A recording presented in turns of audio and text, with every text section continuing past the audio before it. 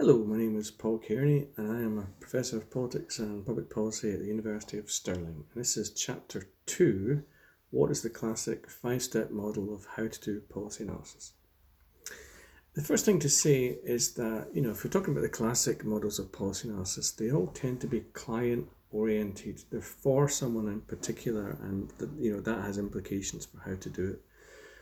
Most of them are done before the event, ex ante, and they focus primarily on defining a problem and predicting the effect of solutions to inform a client's choice. Now, each text describes this process in different ways, and I've given you boxes 1 to 5 to show you how each author does it in slightly different ways. And there's an element, I think, of the old 7-minute abs joke. The best way to undercut an 8-minute abs video is to promise the same results in 7 minutes. But I think we can solve that problem by really just treating them all as, kind of in one way or another, as 5-step policy analysis. So they follow the following 5 steps. First is define a policy problem identified by your client. The second is identify technically and politically feasible solutions to that problem. The third is use value-based criteria and political goals to compare solutions. Then 4 is predict the outcome of each feasible solution. And 5 is make a recommendation to your client. So all of these texts more or less emphasize the need to be pragmatic, to adapt pragmatically to a political environment out of your control, and to assume that your audience is not an experienced policy analysis or technocrat, and that you have to, produce something simple not simple, short and punchy for someone that's pretty busy and doesn't have the same amount of time to work on it as you do. They also suggest you assume a political environment in which there's limited attention or time to consider problems, and lots of solutions will be infeasible.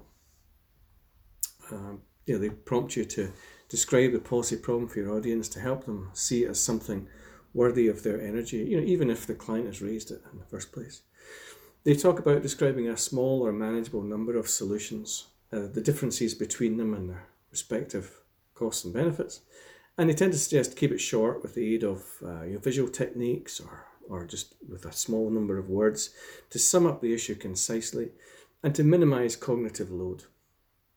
Okay, and I think the idea of cognitive load has become quite popular now, which is really the sense that people are only willing and able to pay attention to a certain amount of information. If you overload them, it's counterproductive. So on that basis, the chapter explores a series of common themes, which we can summarize as follows. So the first is most policy analysis is client-oriented, and that has big implications for what you can do. This is not about you, this is about them. Okay, so the text talk about meet their deadline and be concise, see problems and solutions through their eyes, and try and identify and work with their beliefs. So in other words, there's no point in telling them what you want to do if it is remarkably inconsistent with what they're willing to do. So that feeds into the next point, which is that problem definition has a technical element, but it's always about power and politics. So to some extent, you can define problems in using technical exercises or methods with limited resources. And there's an emphasis on problem definition in which analysts gather sufficient data on its severity, urgency, cause, and their ability to solve it.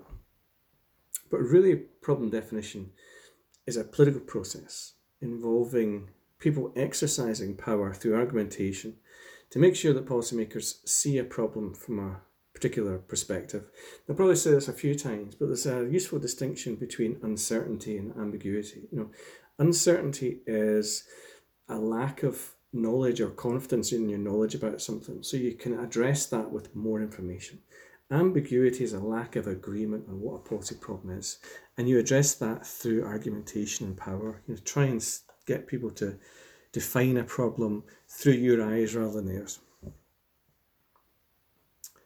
Okay, so policy analysts, in that context, they're not objective observers of this process. They're political actors. And their analysis is part of a narrative to evaluate the nature, cause, size, and urgency of an issue. Okay, so that leads to the next theme, which is that policy solutions or instruments can be technically feasible but politically infeasible, or vice versa. Now, technical feasibility really just means they will work as intended if implemented, whereas political feasibility is about, are they popular enough amongst key people to be acceptable and accepted? And some solutions may appear technically feasible but too unpopular. And political feasibility can relate strongly to the status quo, which is often quite comforting, or already produced by powerful people or in negotiation. And it relates to the extent to which a new policy looks like it represents major radical change, which is often off-putting to some people. So analysis is largely about realistic policy change in a particular context. It's not about a blank slate.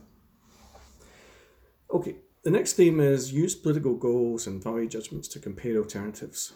So there are kind of common measures that each of the texts talk about to combine political goals, like focus on making sure that the government or policymakers remain popular or seen as legitimate, with these other values. So they include things like efficiency, equity and fairness, a trade-off between individual freedom and collective or state action, the extent to which a policy process involves citizens and deliberation, and a focus on things like human dignity and policy sustainability.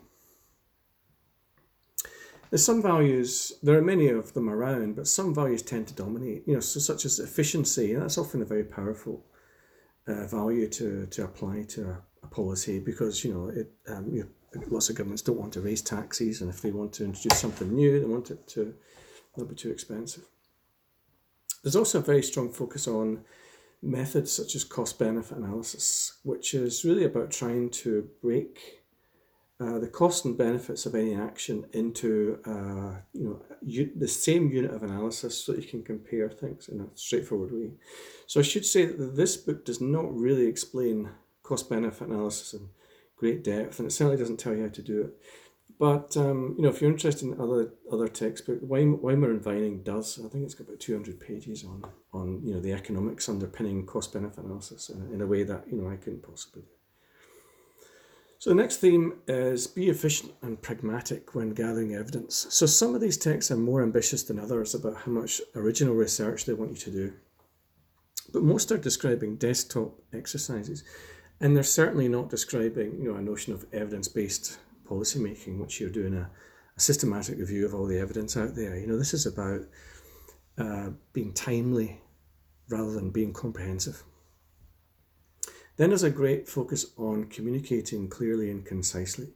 So there are books that go into that in some detail. So there's a kind of 2015 Smith book that has these checklists to assess communication. So one of them is focusing on effectiveness, which is identify a particular audience, highlight a well-defined problem and purpose, project authority, and use the right kind of communication for your audience.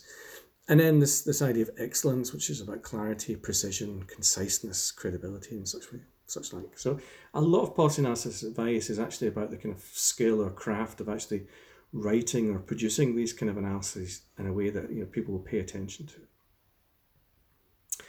Then there's some focus on communicating risk and uncertainty in a responsible and ethical way. So I would say a lot of this is about being a competent consumer of information. So analysts should be well skilled in how to understand, gather a lot of information.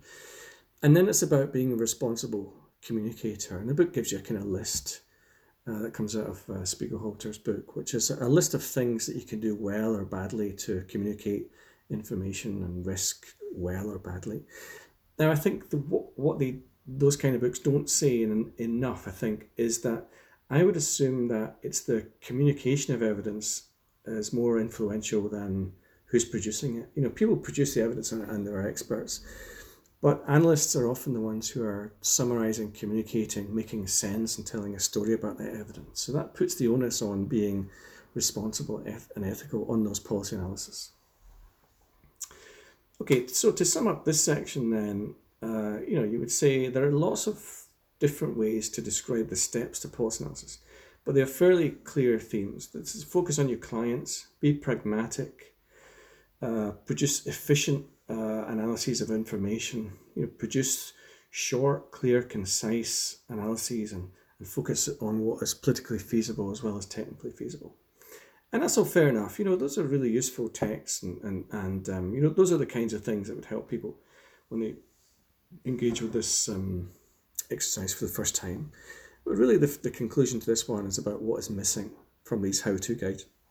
And the next 3 chapters explore what is missing, and particularly what can be filled with more studies of policy theories, which tell you about the context in which this stuff takes place, and more studies of critical policy analysis, which makes us think about, what is the role of policy analysis in a political system that contains high inequalities and marginalises many different groups. Okay, thank you.